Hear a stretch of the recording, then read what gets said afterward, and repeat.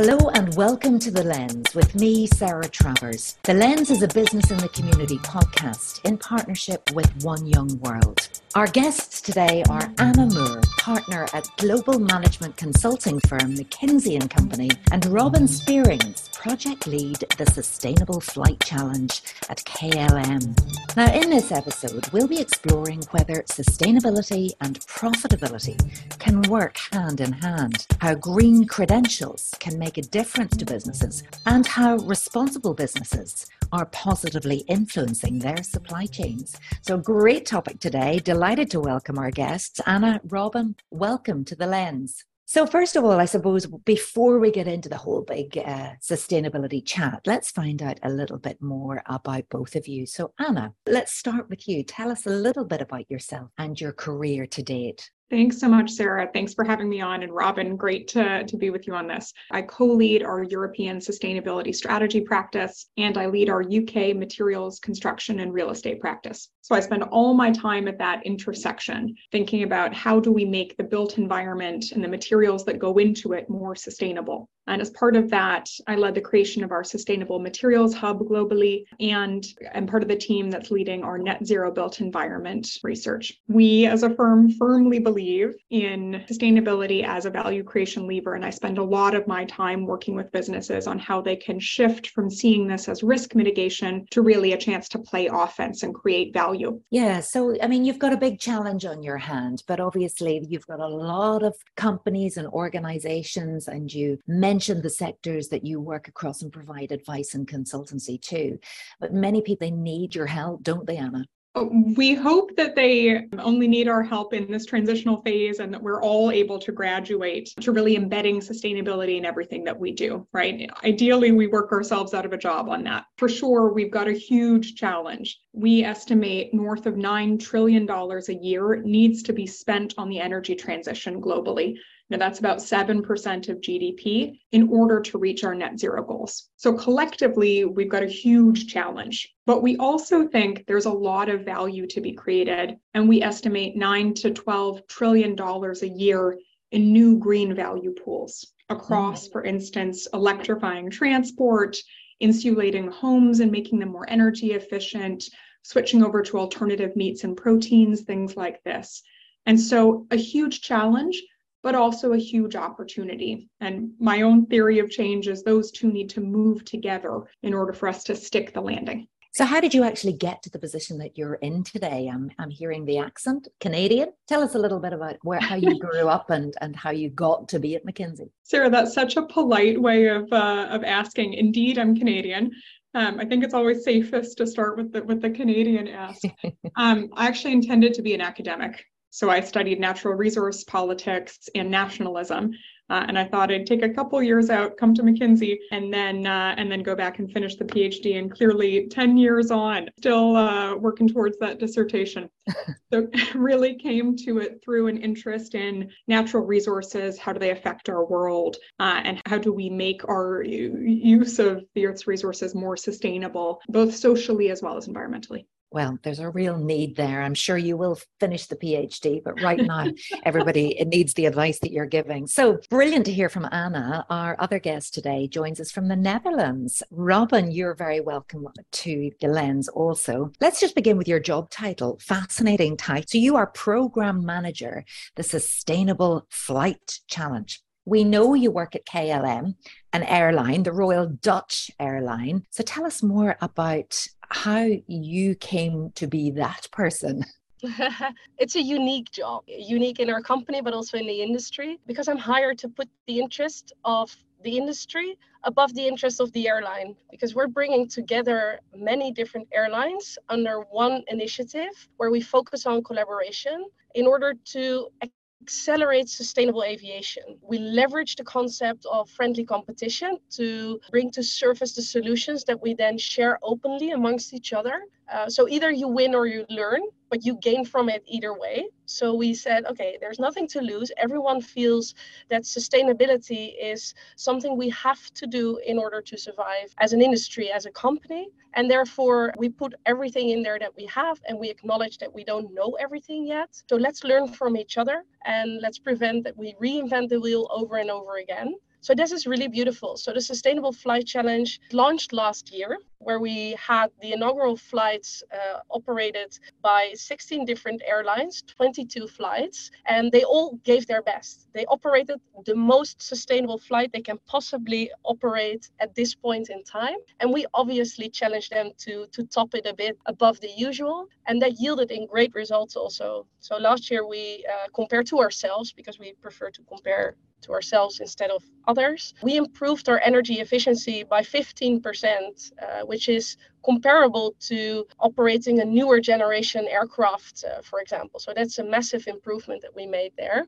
So we're super proud of our results. And I'm heading this initiative as a program manager, trying to bring everyone together, put all the bits and pieces in there to make sure that we actually learn from each other and that we also collectively solve the problems that we identify that we haven't figured out by ourselves yet. Absolutely fascinating, because there's two words I never thought I would hear put together: sustainable aviation. I'm going to come back to that and find out a little more about what exactly you've been doing to move towards a more energy efficient way of working. But I want to ask you a little bit about your involvement with One Young World. What does it mean to you to be a One Young World ambassador, Robin? How did you get involved, and how has it helped you not only as an individual, but how do you feel that it's helping the world? For me, One Young World was a truly transformative experience. It was just an internal process where we could apply for participation in our company. And I was the lucky one who got selected. I went to the London event. I left there with the feeling of empowerment, with the feeling, yes, I am going to make the difference to the world type of attitude.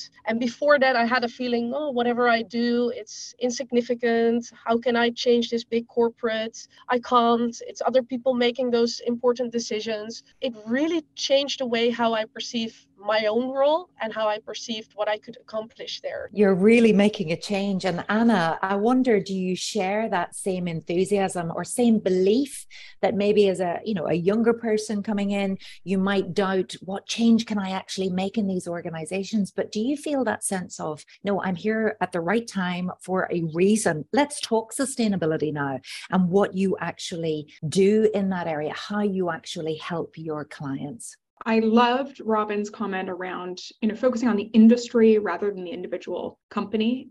This is a societal problem. And Sarah, to your point about, is there a sense of urgency? Do we have a sense of enthusiasm? Yes, absolutely, because this is a budget problem, not a run rate question. Carbon is a budget. We need to solve it yesterday. I'm sticking with carbon as opposed to wider sustainability, but the same sense of urgency is true of both. As a firm, we really focus on helping businesses think about, how do we create value through sustainability so that we continue to make those long-term investments even in an economic downturn. I think sustainability and economic growth need to move together, or, we start to head into a recession, people start to think to themselves, can I still afford this, et cetera, et cetera. And so, this can and should be the biggest engine of economic value creation in our lifetimes. But getting there requires us to be quite thoughtful about, one, what does the portfolio look like? Do I need to be reallocating capital in a more significant way than I have been away from the core towards newer businesses? Two, what are the new green businesses that I need to build? We see a lot outside of traditional corporates in terms of sustainability unicorns that are coming up, Northvolt, H2 Green Steel, et cetera. I think there's also a role for incumbents to create those kinds of businesses internally. Volvo's Polestar is a really excellent example of, net zero EV car incubated within the business. BP Launchpad is doing a lot that's really exciting in this space as well. Three, really getting laser focused on where there's a green premium that you can use to fund some of those investments. I spend a lot of my time in the materials world, and as just one example, we see a 50 to 60% gap at the middle of this decade between supply and demand for green steel. That's going to drive an enormous premium. That's driven by automotive OEMs' desire to decarbonize. That's a real opportunity for businesses, and a time-bound one. So you need to be moving, again, yesterday. And finally, decarbonizing operations. It's trite but true that lean is green. A lot of the changes that we make in order to be more energy efficient are good for the bottom line, as well as being good for the environment. oftentimes you are encouraging people to really move away from the way they've done business in the past. This is complete transformation. And do you find now that people are totally bought into that now, or are they still struggling because at the end of the day they've got to have a business, and the world seems to allow some of the outdated methods because we have an energy crisis, because we have a cost of living crisis? You can see how that trajectory, maybe that momentum, has maybe waned a bit. Is that fair to say? Of course, this is a challenge. And of course, it's a challenge to embed sustainability throughout the business. I think about it as the same kind of transition that safety went through 10, 15 years ago. I'm not the first to use that analogy, but went from being seen as competitive advantage. Folks were unwilling to share their data and quite specialized. You had your safety manager, but not, the responsibility of everybody on the shop floor. Now it's everybody's job. I think you have a similar transformation that needs to be made, and many companies are starting to make with sustainability. Robin can speak to how KLM, for instance, have tried to drive this. Do we see folks as we enter an economic recession or likely economic recession starting to question or pull back on some of their investments? For sure, we see this question. For us, it's a matter of and, not or. Again, because this is a budget, not a run rate problem, and because capturing the opportunity requires, in many cases, making long-range investments. And so we're seeing businesses that are keen to capture that green premium, sticking with a lot of the investments that they've already earmarked. And those that win in that green premium world will be those who have maintained their investments. Robin, you want to come in there? Yeah, I love how Anna's referring to safety, because it's actually a statement that we live by. Because I'm not sure if everyone is aware, but flying is the safest form of transport in the world, and it is so because we exchange information about each and every incident that occurs there. We were inspired by that, and we said, if we can use that same model for sustainability, like how can we be the safest way of transportation? But also how can we be the most sustainable way of transportation? And this is exactly the concept that we're leveraging in this challenge by exchanging information. We do feel that there is a competitive advantage to being the greenest, but we don't hold any cards to our chest, meaning that we don't feel it should be competitive, but depending on the level of quality and the degree of implementation, it still is at the moment. So we're openly sharing everything because we feel that's the right thing to do for our future. And you see that people find this exciting as well as scary a bit at sometimes. Like, are we allowed to? Is this really intended? Do we really share this? You see hesitation in people. But I think it's like that. It will be a mindset that we look back at in 10 years, indeed, like, oh, how silly that we looked at safety like that. How silly that we looked at sustainability like that. I think, indeed, it will be something that we openly share with each other. And also rules and legislation will change around it. I think, for example, competition law might be drastically altered in order to allow us to exchange everything. Businesses notoriously and historically have always been in competition with each other. That used to be part of it. But again, it goes back to that point, Robin, that you made at the start. It really is about the industry and not the airline. I love the ethical side of that completely. But at the end of the day, Anna, do you really believe it doesn't matter about the competitive difference? I would separate it into two things. First is sharing information and developing common standards, creating, if you like, a common backbone across industries. We think that's critical. We're huge supporters of TCFD, TNFD, having a common set of standards and sharing best practices across the industry. Again, because this is a societal problem, and that's, in our view, not competitive. But don't get me wrong, there's also a lot to play for. And in our view, first movers and businesses that are forward thinking and making investments through cycle like KLM are going to really benefit from that. You asked a moment ago, Sarah, are you starting to see people pulling back on some of their investments? The direction of travel is clear. We see 9 to 12 trillion a year in new green value pools. That's going to be captured by people who are continuing to invest in sustainability through cycle. It's going to be captured by people who establish credible brands with consumers. You don't change perception overnight. And it's going to be captured by those who are bringing capacity online now. right? And so will some folks pull back? Sure, but I think it's short-sighted. Collaboration is absolutely key. We can't do this on our own. We have to collaborate. And Robin, you as well talked about working with 16 different airlines and challenging them to operate the most sustainable flights. You have something on your website that's really struck me, and it was appealing, I suppose, to passengers, your customers.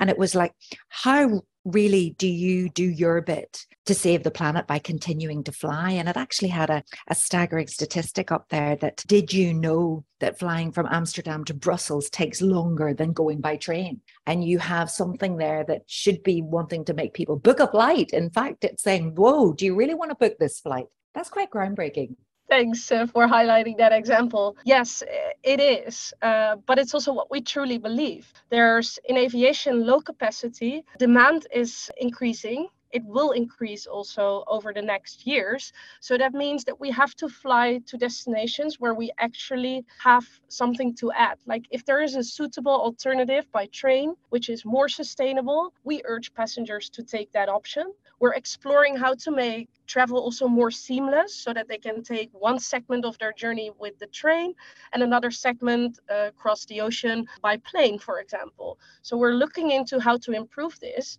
So we're not looking for competing on the Brussels routes from Amsterdam specifically. So we want to use those slots, those moments in which we can depart from Amsterdam to fly to alternative destinations. Absolutely. Do you feel that passengers are actually, they'll see that and they will say, do you know what, I'm going to take the train on this one. Do you think it's working? I think it is.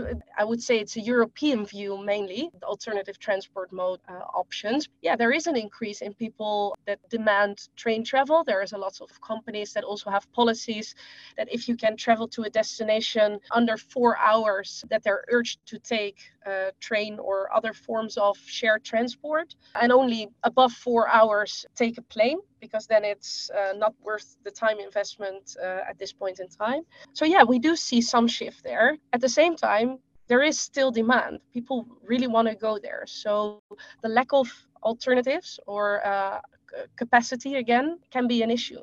I wondered also about the comparison. We've talked about safety, but also thinking of the tobacco industry and, those warnings on cigarette packets. Did they really stop people from buying the cigarettes? I don't know, in all honesty. I doubt, because I think if people smoke for an addiction and a message on the package won't necessarily hold them back, I think it requires a bit more regulation. Take what was it, New Zealand? If you were born after 1994, you're not allowed to buy any cigarettes for your entire life. So this is a way to enforce something more from a governmental perspective. And sometimes I really think that we need the same to change things on an industry level as well. We actually want European legislation. We want a level playing field across the industry. We would love to have equal taxing on things that harm the planet, but it can't be done from a single country. It can't be done from a single airline, because if we do that, then people would just take transport, take the nearest airport across the border and take the same flight with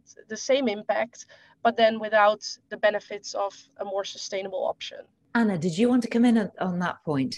Yeah, we are already seeing real value created through more sustainable products. So we did a bunch of work with Nielsen a couple of years ago on products that make ESG related claims and have ESG attributes versus products that don't. They grew 8 percentage points faster in terms of total market share over the last 5 years. So we're starting to see in the market observed consumer preference actually matching expressed consumer preference, which had always been the skepticism.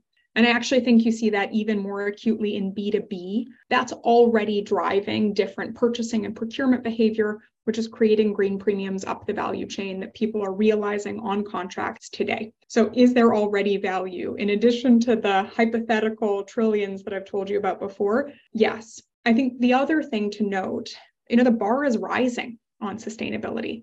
Like, people are better educated, regulation is becoming tighter, companies are becoming more sophisticated, and appropriately so. You would have seen CDP, the environmental disclosure platform, said fewer than 1% of the companies that they audited have credible climate change action plans to meet their commitments. right? So you're seeing a lot more scrutiny of greenwashing. And a much higher bar from the regulator as well as some of these independent bodies. I think people can tell whether or not this is credible and really being backed up. And the example that Robin gave from KLM of giving people real options, even when that isn't exactly in the interest of the business, builds trust and credibility with consumers and allows you that license to operate and ability to access the bigger sustainable value pools. We're hearing from both of you that really sustainability is something that makes a competitive difference. Ultimately, it's good for business, it's good for everyone. But yes, we can see through the greenwashing. I'd love to come in now and talk to you a little bit more about how you influence or support your own business commitments through downstream procurement. Robin, can I ask you that question first of all, please? KLM is part of a group, Air France KLM, and we're both member of the SkyTeam Airline Alliance. Through this alliance, we're collaborating with other airlines on multiple topics. One of them also being sustainable procurement. So we value a lot and we acknowledge that although our biggest portion of impact sits with the flying itself, a very big portion also comes from everything we buy. One of the big things we buy, obviously, is fuel. Hence, sustainable aviation fuel is definitely an aspect in which we are helping our businesses to become more sustainable, because it's really hard to source this. The availability of this product is very limited, and there's a lot of debate about quality and accounting principles on how to account for sustainable aviation fuel if you buy it somewhere else. So comparable to green electricity, if you have a contract with your energy provider for 100% renewable energy, that doesn't mean that 100% green electricity comes from your power plugs, because it's put into the generic system, but it doesn't necessarily come to your specific house. And the same concept applies to aviation. If you buy sustainable aviation fuel, it can be put in the aircraft directly, but more often it's put into the system, and then each aircraft gets a small portion of it. But how do you then account for the fact that you actually bought that amount of fuel that you can credibly say, hey, this is what the customer bought, and this is how much you see back on your flight? So there's issues around that, and we need to help them by creating standards and by informing people. Air France and KLM are both super proud that we're signatories to SBTI, the Science Based Targets Initiative. Based on the science, commit to certain targets that we actually want to achieve. And in order to reach those targets, we rely for a big portion on buying sustainable aviation fuel. So although it's costly, yes, it's essential for us to meet our targets. And we committed to them and we take it very seriously. You've already increased the sustainable aviation fuel targets from 0.5% to 1%, but you have a goal of 10%. Is that right? By 2030. It still seems quite little. I agree, but this is, again, availability. Very often it's a lack of being able to source it, and we don't want to compete with feedstock, for example. So we don't want sustainable aviation fuel that's created out of corn, because then it competes with the food production side. So there's strict criteria on which sustainable aviation fuel is good enough for us to use or not. And the second part that we need to solve is that we don't have unlimited funds. So indeed, it is very costly. So the fact that we don't have 10% yet is availability. And as well, we need to figure out how to make this business model work. So you see a big success in the corporate agreements there. So a lot of businesses require their staff to travel with a lower carbon footprint. Hence, they are willing to invest more in programs to buy sustainable aviation fuel. So there's multiple ways to achieve it, but it's a long road ahead, because ultimately we also see not everyone is willing to pay extra. And that's the thing, isn't it, Anna? I mean, what can firms do? How can you make sure that your suppliers as well are being as sustainable as possible? To Robin's point earlier about how the industry needs to come together differently, I think the supply chain needs to work very differently than it has in the past. In a lot of businesses, effecting sustainability is a bit of a chicken and egg problem, where you need green supply to come online together with demand. and you have upstream saying, look, I'm not confident yet that there is a demand signal, so I'm not necessarily going to invest in retrofitting my factory. And then you have the downstream saying, look, guys, I really need you to be able to supply me with greener raw materials, et cetera. So you have a little bit of folks looking at each other. Overcoming that requires procurement to work with suppliers in a very different and more collaborative way. So I mentioned Polestar earlier, that they've brought in the steel and aluminum manufacturers to be part of redesigning what a net zero car should look like. A true joint enterprise between upstream and downstream partnering together in a very different way. We're going to need more of those kinds of collaborations in order to make this work. Now, at this stage of the conversation, I'd love to see if either of you had a question for each other.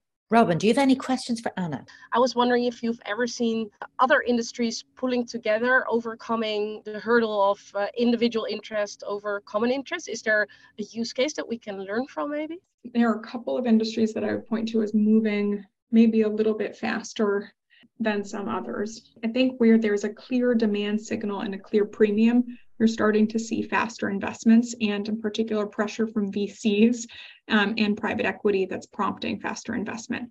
So if I take, for instance, the cement world, we would have thought of that as an industry very slow to move, very traditional.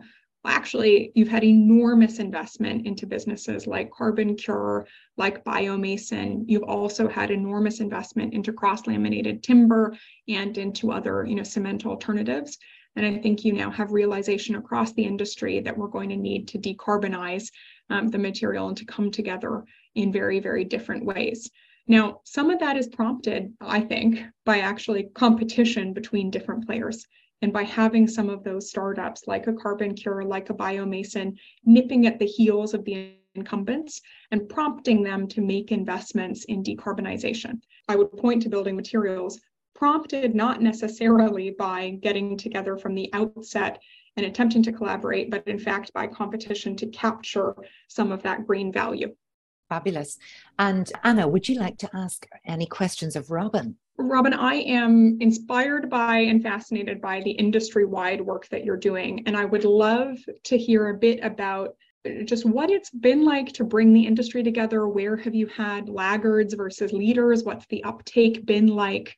Fantastic question, Anna. It has been quite a journey. We had all sorts of assumptions, and most of them proved to be wrong.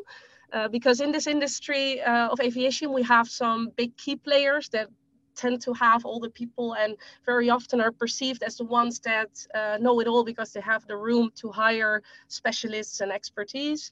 And then you have the small players, the underdogs. And we've clearly seen last year that although they are underdogs, they definitely are all in it as well. Learning from each other comes from the right intent, but also knowing how to find the right people. In KLM alone, we have 30,000 people working across multiple different business units. So how do I connect these people with the relevant colleagues in other airlines so that they actually benefit from it instead of it becoming sort of a mandatory exercise so that we tick the sustainability box? So how do we make it relevant, useful, and therefore see actual impact from it? We're figuring it out along the way. A lot of it is related to building relationships. I've never done a project that people say yes to so easily in terms of collaboration, and it's because it has a higher purpose.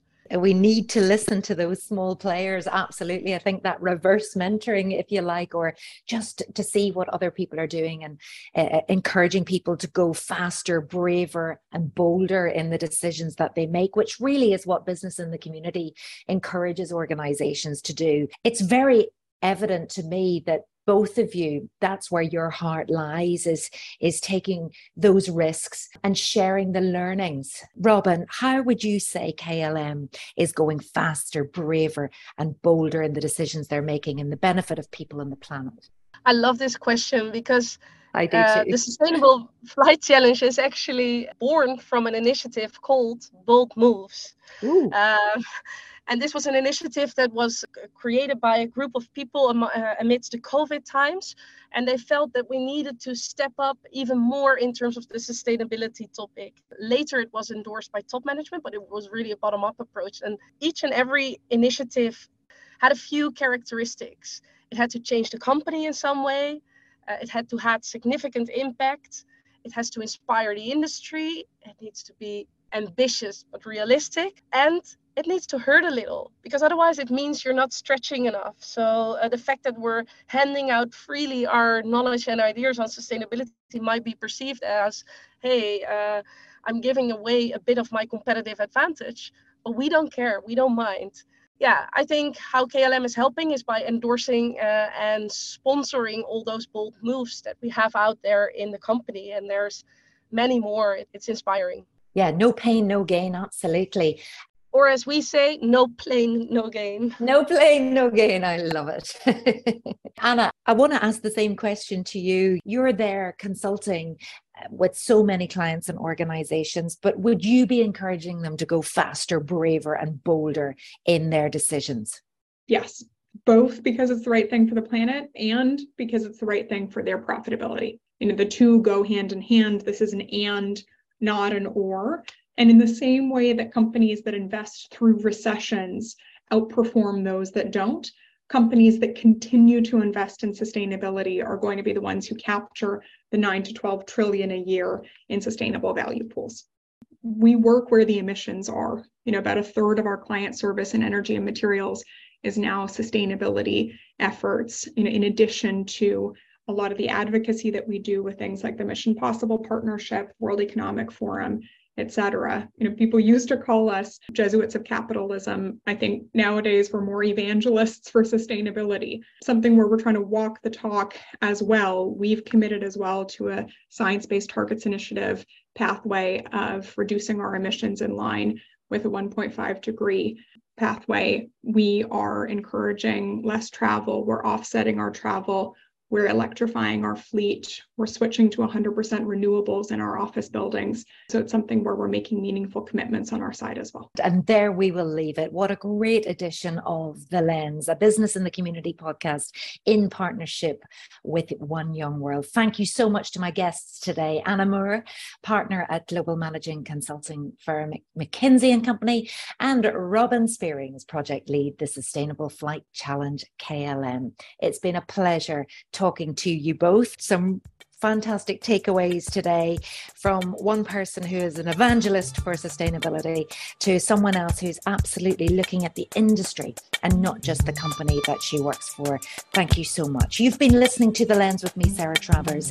If your business is keen to innovate responsibly, if you want to learn from others, or you want to understand how your business can go faster, braver, and bolder in its responsible decision making, please do get in touch with Business in the Community at www.bitc.org.uk. Thank you so much. Tune in next time.